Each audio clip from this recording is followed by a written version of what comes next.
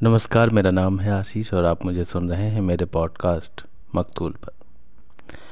दोस्तों, बात अगर कुछ मांगने की हो तो हम कुछ भी मांग सकते हैं, कुछ भी जो हमें चाहिए और कई बार वो भी जो हमें नहीं चाहिए।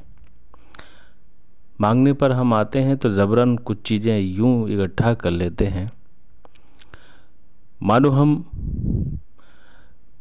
इन सारी चीज़ों का एक पहाड़ बनाएंगे और उसके ऊपर खड़े होकर हमारी जीत का परचम लहराएंगे, जबकि ऐसा है नहीं।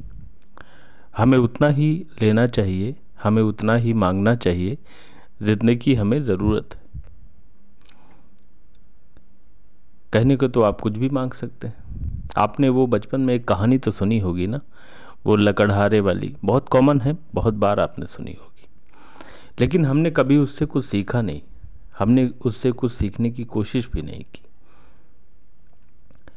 मैं यहाँ पर आपको ये बताने नहीं आया हूँ कि आपको या उस लकड़हारे को पहली बार में वो सोने की कुल्हाड़ी ले लेनी चाहिए थी।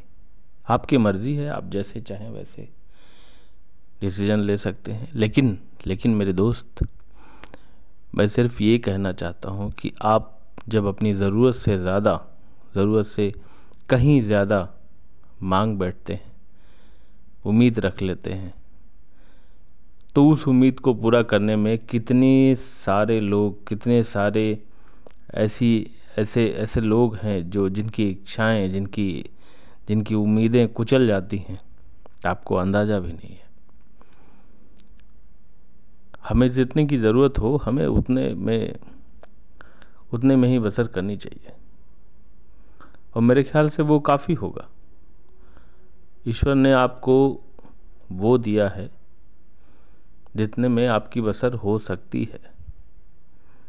याद करिए वो लॉकडाउन के दिन आपने अपने डेली खर्चे में से बहुत कम में गुजारा किया है और आप खुश भी थे।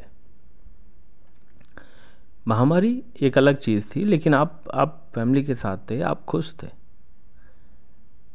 आप चाहते तो क्या उस समय ये अनाप शनाप खर्चों की ज़रूरत थी? नहीं थी ना। तो मेरे ख्याल से आपको उतना ही मांगना चाहिए जितने में आपका काम चले। वैसे तो हम इंसान हैं, हमारी भूख तो कभी शांत होने से रही। उम्मीद करता हूँ कि मेरी ये छोटी सी बात आपको समझ में आई होगी।